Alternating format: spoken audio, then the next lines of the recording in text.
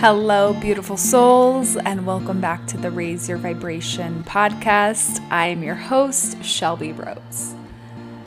Today, I am going to share an expanded version of a conversation I shared over on TikTok, as well as actually, I think I reposted this one to Instagram because it was one that was really a revelation for me. Was a, oh my God, moment. And it all started with the fact that for Halloween, I decided I wanted to be Maleficent. And I think that was like the spark and the thread that made me have this aha moment. But a lot of us have kind of come to the realization that the Disney princess movies we grew up with, and we meaning millennials. So for me, I'm 31. I grew up watching Snow White, Sleeping Beauty, Beauty and the Beast, Alice in Wonderland, like those are the Disney movies I'm talking about that I grew up with, and they may not all be Disney. I'm just thinking that they're Disney. I'm not really good at pop culture.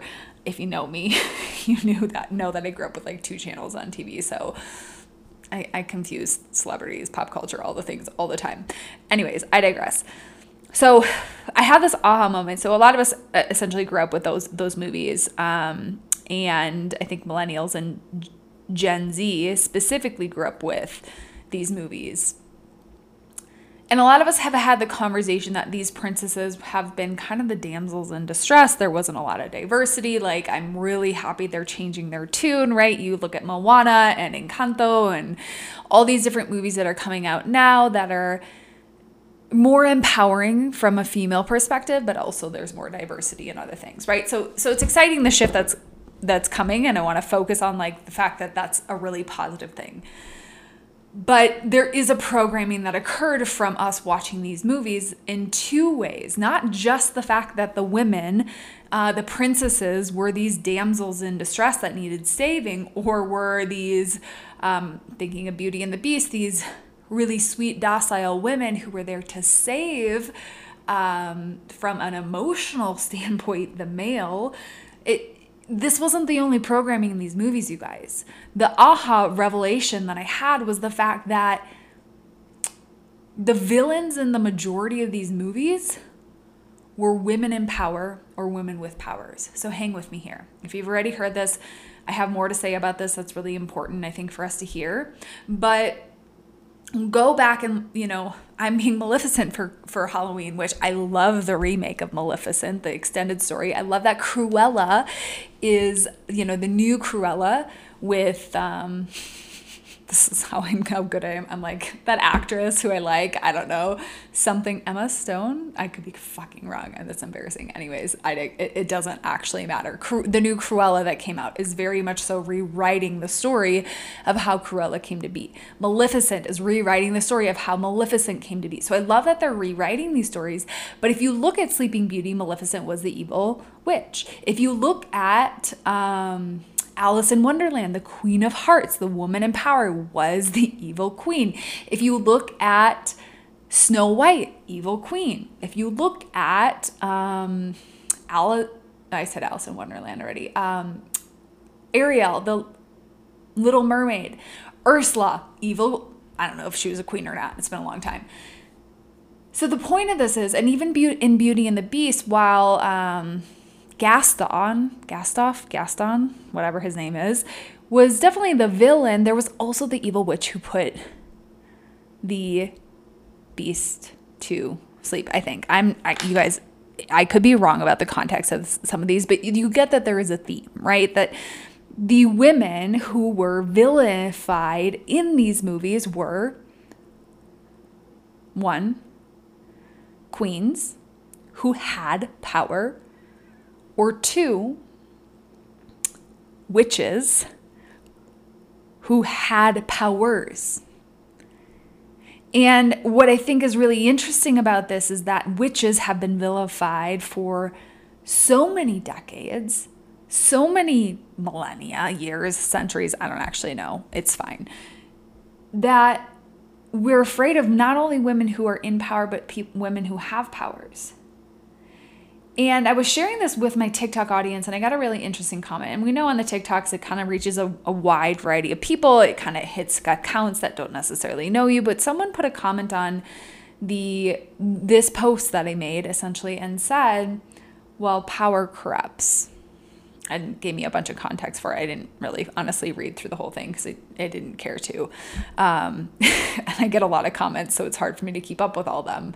So I think they added more, and I have no idea what they were. But all I replied was, that's a really interesting perspective.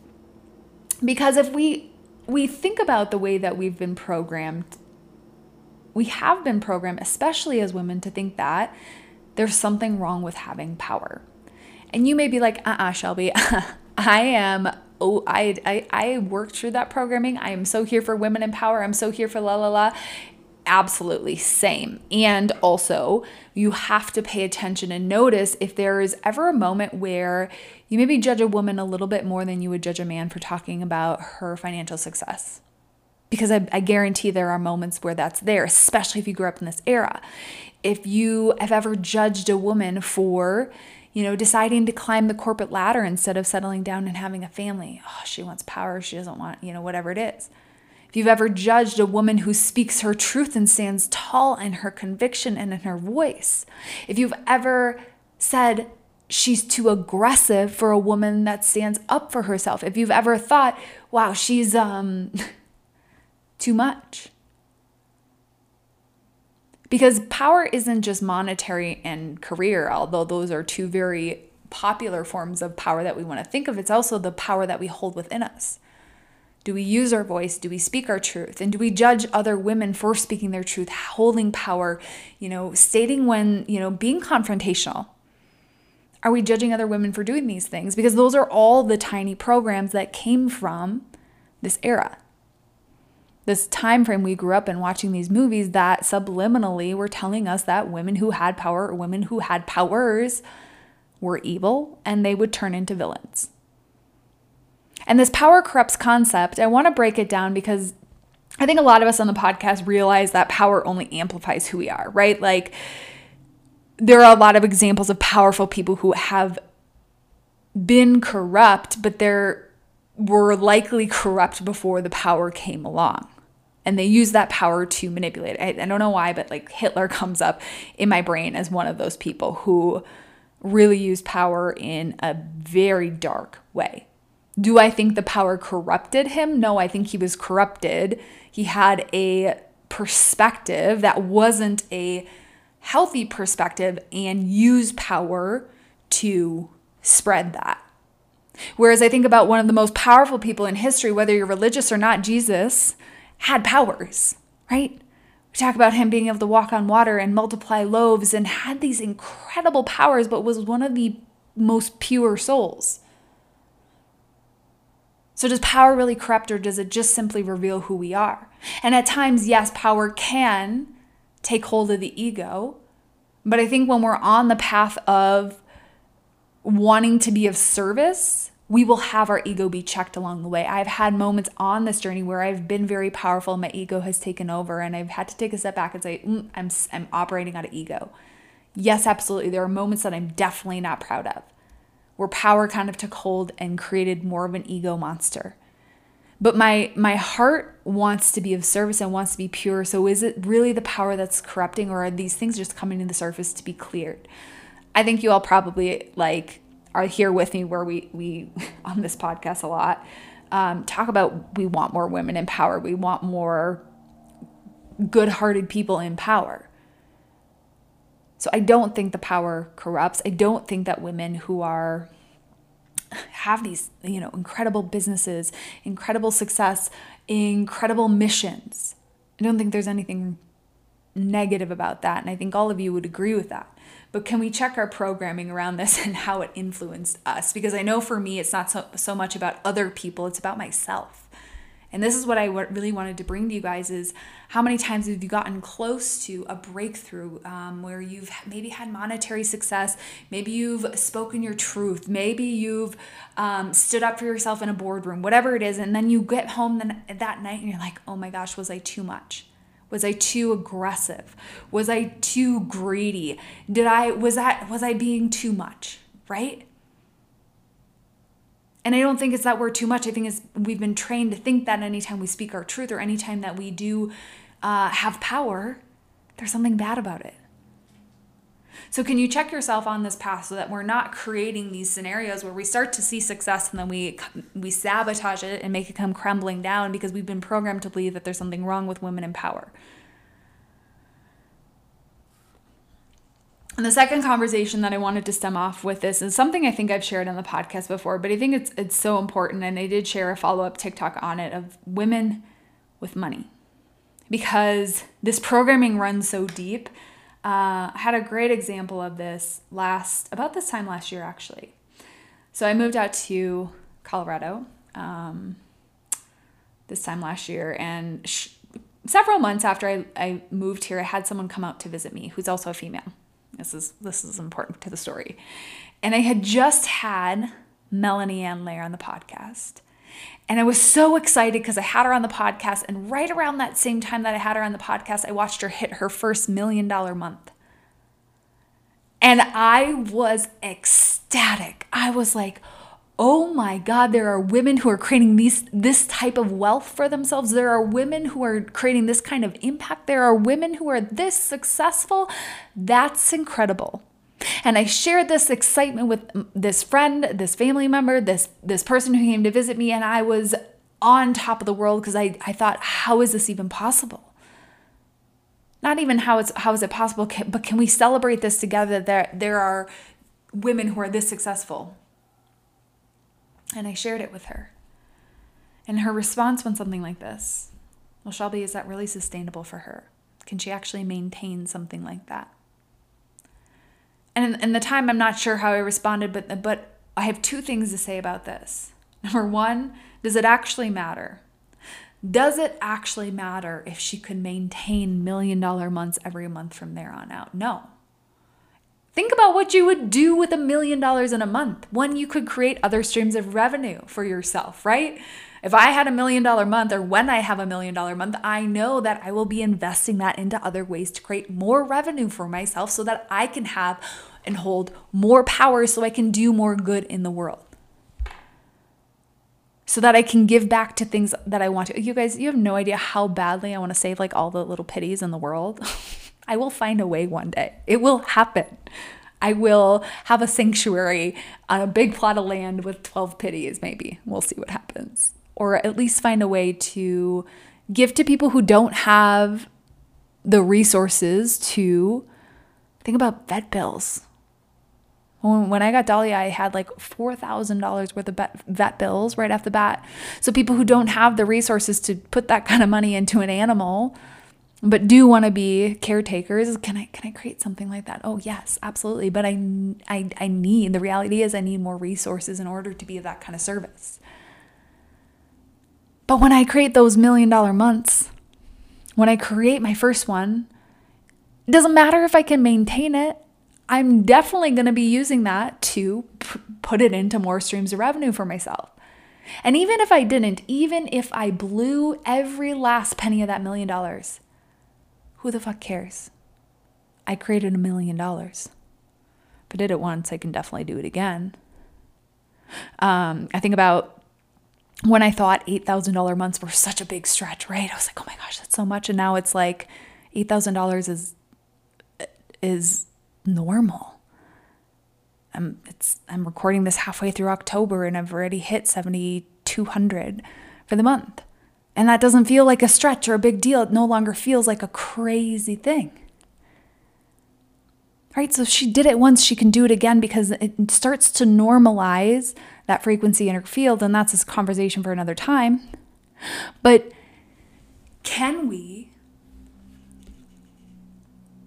stop judging or putting these stories of there's something wrong with a woman in power? Because I guarantee if a man did it, it wouldn't have been the same conversation.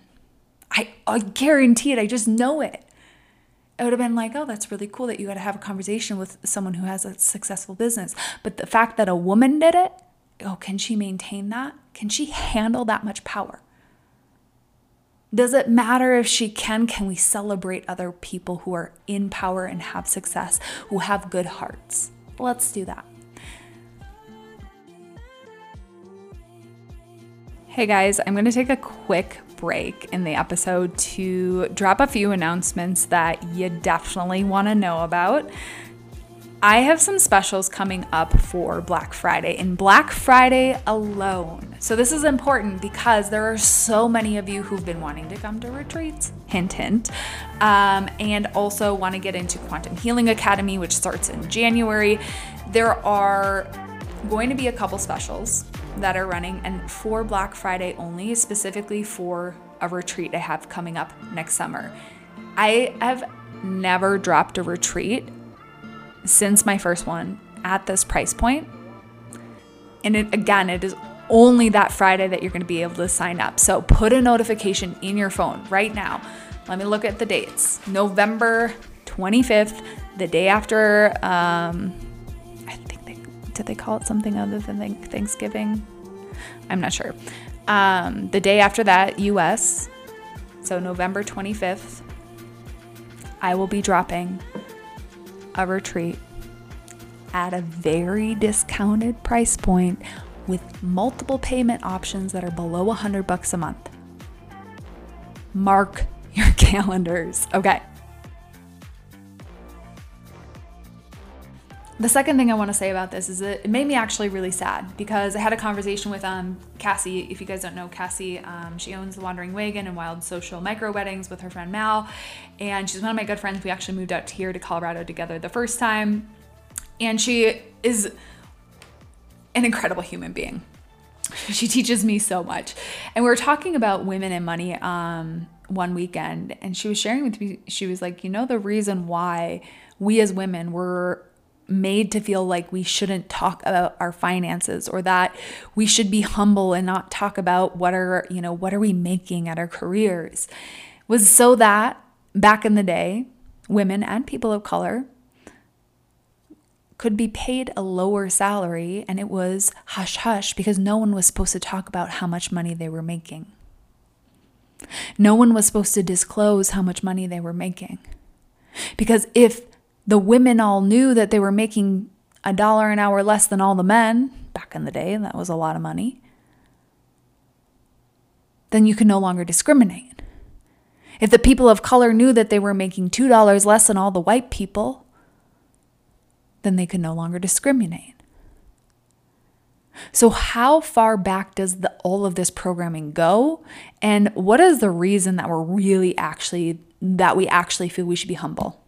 That we actually feel we shouldn't talk about our finances, that we actually feel like we shouldn't disclose information, right? What's the real reason? I don't think it's because it's polite. I think it's a form of control.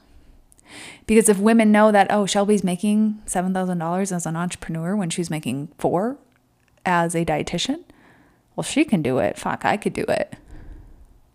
She's making $8,000-10,000 a month, doing whatever the fuck I want to do. I was thinking about it. I was like, I'm sitting on my chair earlier today, recording TikToks. I'm like, this is literally what I do for my this is what I do. How is this my life? How is this my life? Yes. Do I have multiple streams of income? Absolutely. I do Rover, full transparency. It's not all through just my business. My business is a big part of it. It's not all through my business. I Rover. I do an event or two with Cassie every month. I won't this winter, but regardless, I'm doing whatever the fuck I want. And when I don't want to do something, I don't do it. And that's possible for anyone else who wants to create, who's willing to put in the work, right? Because it's not just deciding you're going to be an entrepreneur and blah, blah, blah. I've done a lot of work on myself and within my business to hold the power I hold now. But we got to stop being afraid of it. Because there's a lot of people over the years who have had power, and it has been a corrupt form of power because they haven't had good intentions going into it. Y'all have good intentions. You have good hearts.